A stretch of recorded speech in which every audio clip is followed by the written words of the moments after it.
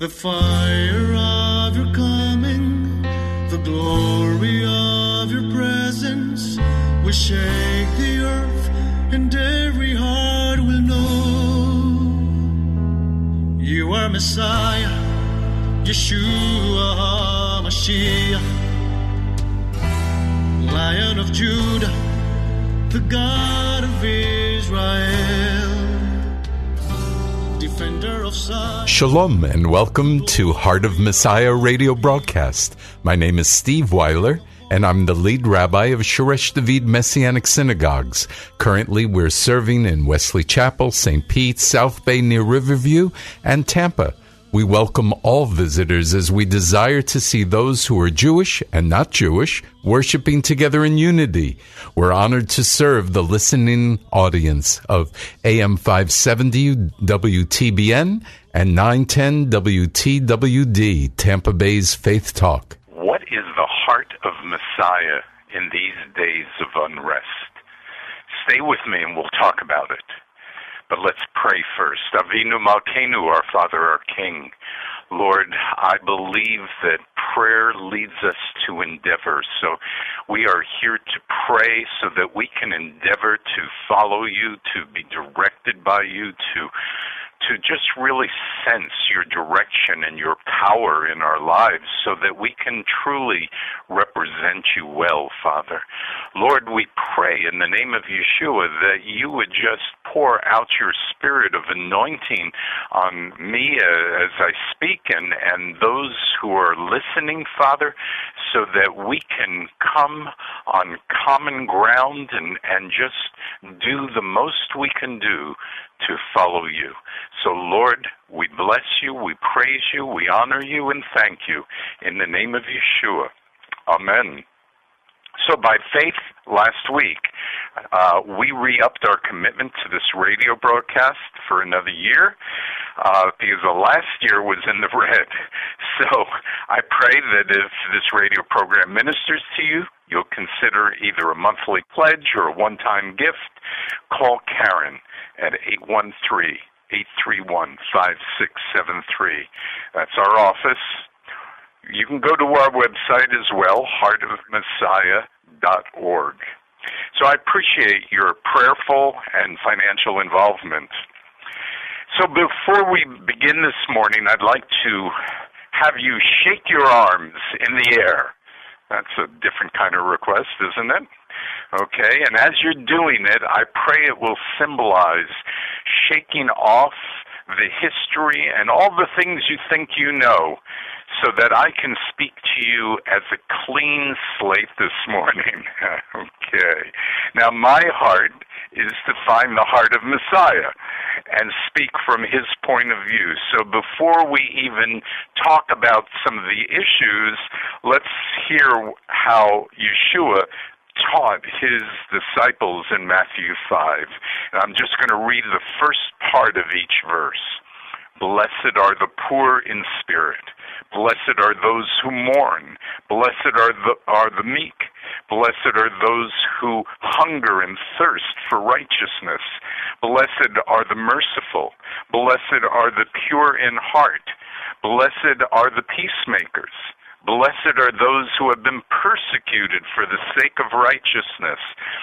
Blessed are you when people revile you and persecute you and say all kinds of evil against you falsely on account of me. Rejoice and be glad, for your reward in heaven is great. So, I hope that all my listeners this morning feel blessed and keeping those thoughts in mind, which are Yeshua's thoughts, I'd like to address the unrest in our country. And my first question, of course, would be, are you part of the problem or are you part of the solution? I believe everyone has a part to play, some smaller, some larger, but everyone will either help or hurt the current situation. You know, as a Jewish believer who commemorates Yom HaShoah, which is the remembrance of the Holocaust, there are certain quotes that we say each and every year. One of them is that all that is necessary for the triumph of evil is for good men to do nothing, right? And we know that doing nothing is not acceptable, right? And then we also have this quote from Martin Niemöller, who was a pastor in the German Confessing Church. He spent 8.5 years in a concentration camp, and he wrote, "First they came for the communists, and I did not speak out, because I was not a communist. Then they came for the socialists, and I did not speak out, because I was not a socialist. Then they came for the trade unionists, and I did not speak out, because I was not a trade unionist. Then they came for the Jews, and I did not speak out, because I was not a Jew. Then they came for me, and there was no one left to speak out for me." And finally, as we commemorate that particular day, or the understanding of the Holocaust, there are three main themes. Number one, never forget. Number two, never again. And number three, never be silent. So, is this resonating with you? Maybe you honestly don't know what you can do to make the situation better, but I pray that as I speak, God will enlighten you. But I hope that already resonates with you, and you see the similarities between then and now. Okay, I'd like to read to you a statement that was made by the Messianic Jewish Alliance of America and their leadership. So please listen closely. I think it's a great statement.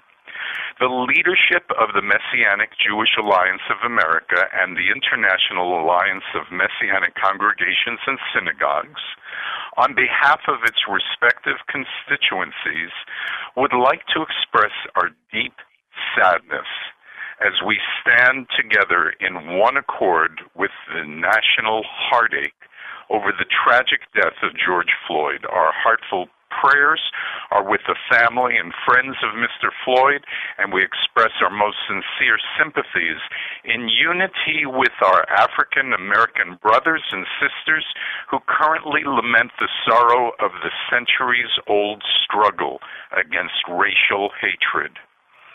As Jewish people, we know the pain of not being treated on an equal basis by others. We are well acquainted with the inhumanity and suffering that results from discrimination and persecution, which historically has given rise to the death of so many of our people. We stand in condemnation of the heinous act committed by those who wrongfully took Mr. Floyd's life. As Dr. Martin Luther King Jr. famously said, "Injustice anywhere is a threat to justice everywhere." We could not agree more. The tragedy in Minneapolis has touched us all. As Dr. King well knew, the Bible teaches us many principles of how men ought to live. But none is more fundamental nor urgent in our time than the word that Yeshua gave us concerning the brotherhood of mankind. "My command is this, love each other as I have loved you." That's from John 15:12. We who love America and believe it to be a nation greatly blessed by God must nonetheless recognize how much our great soil has been stained by the sin of racism. Although America has made meaningful and important strides forward in advancing the civil rights of all, it is sometimes difficult to imagine if or how the country can ever overcome so great a sin. Yet we have hope, as Scripture declares. Above all, keep loving one another earnestly, since love covers a multitude of sins, 1 Peter 4:8. We love our African American brothers and sisters and do hope and pray that Mr. Floyd's tragic and unnecessary death will perhaps bring people in this great country to a place of greater love and understanding. We are all children of the same Creator. We are all sinners in need of a Savior. Our heartfelt prayer is that we can come together at this moment and humbly ask Almighty God for the healing, restoration, and renewal we so desperately need in America today. He has told you, humanity, what is good and what the Lord is seeking from you, only to practice justice, to love mercy, and to walk humbly with your God. That's from Micah 6:8. And that was what they said. I believe this was written with compassion. I believe it was written the way one walks a mile in the shoes of the black community. And I believe that the primary objective of this statement was to stand with the African American community against racism and to emphasize and support their concerns. Now, I understand there were no comments on the violence, the looting, the insurrection, the whatever, because it was felt that by doing so, they would risk misinterpretation by some, not only in the African American community, but others, as pointing an accusing finger, thus mitigating the impact of the statement. So I hope you would agree with that. Now, Martin Luther King said this in one of his last speeches, and it's like right out of what's going on today. In fact, I remember that time well. In 1968, I was living in Baltimore, and I remember the police and the National Guardsmen on the street not letting us go out for a couple days. I don't know how long it lasted, maybe 2-3 days. But at any rate, Martin Luther King Jr. said this: "Now I wanted to say something about the fact that we have lived over the last 2 or 3 summers with agony, and we have seen our cities going up in flames. And I would be the first to say that I am still committed to militant, powerful, massive nonviolence as the most potent weapon in grappling with the problem from a direct action point of view. I absolutely am convinced that a riot merely intensifies the fears of the white community while relieving the guilt. And I feel that we must always work with an effective, powerful weapon and method that brings about tangible results. But it is not enough for me to stand before you tonight and condemn riots. It would be morally irresponsible for me to do that without at the same time condemning the contingent, intolerable conditions that exist in our society. These conditions are the things that cause individuals to feel that they have no other alternative than to engage in violent rebellion to get attention. And I must say tonight that a riot is the language of the unheard. And what is it America has failed to hear? It has failed to hear that the plight of the Negro poor has worsened over the last 12 to 15 years. It has failed to hear that the promises of freedom and justice have not been met. And it has failed to hear that large segments of white society are more concerned about tranquility and the status quo than about justice and humanity. Okay, so that's a lot to take in, I realize. But please let go of your politically charged ideas and ask God for the kind of compassion that caused Yeshua to die for our sins, that caused him to teach the Beatitudes and to love your neighbor and even your enemies. Your reaction so far could be, well, what about the rioting? What about the defunding the police? The looters hurt the very people who the protesters are standing for. Why are they lifting up a hero? A man is a hero who was a criminal. We can't help ourselves. We've been brainwashed by the media, and regardless of whether we hear the liberal side of the media or the conservative side of the media, neither are the heart of Messiah. So, do you see where I'm coming from? We need to have the heart of Messiah. Our thinking, our speech, and our actions, they must come from the heart of Messiah, not from our culture, right? So, starting with the thought of Micah 6:8, people who have killed and looted should receive justice, right? Yeah. People who have experienced generations of discrimination, I believe, should receive mercy. And all of us should walk humbly with our God. So what does that look like? How do we show mercy and walk humbly with God concerning the unrest in the black community? Before I offer a solution, let me give credibility to the plight of the black people. In Exodus 14:10, when Pharaoh drew near, Bnei Israel, the children of Israel, lifted up their eyes, and behold, the Egyptians were marching after them.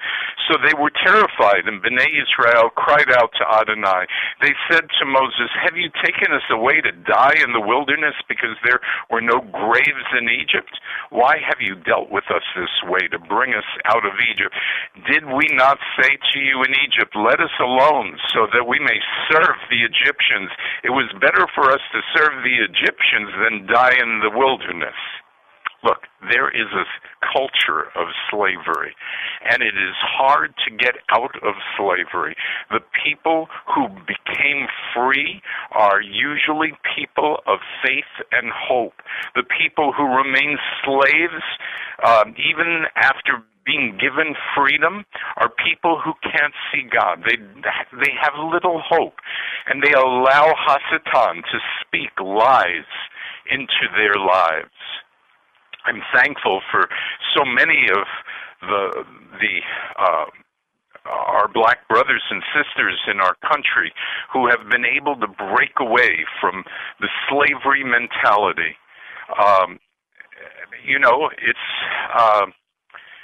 It's really difficult. There's so many who are still in that mentality, and they find other ways to compensate, whether it's gangs, drugs, crime, whatever it is.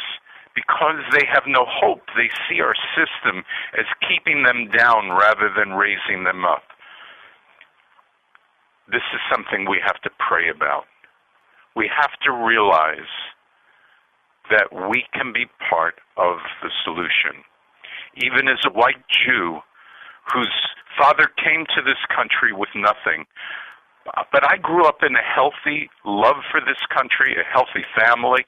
It's people. I've loved being an American. I love even our system of government with all the problems. Though I have experienced some anti-Semitism, it was not that bad, and I just ignored it. However, what would it have been like for my parents if they had stayed in Austria? And assuming they would have lived, I remember going back with them some years ago, and they remarked that nothing's changed. They could feel all the hatred for them as Jewish people.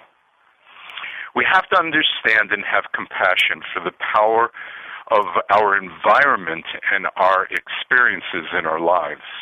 If we're going to show compassion, we who are people of faith must listen and take seriously what people in the black community and others who are underserved are saying.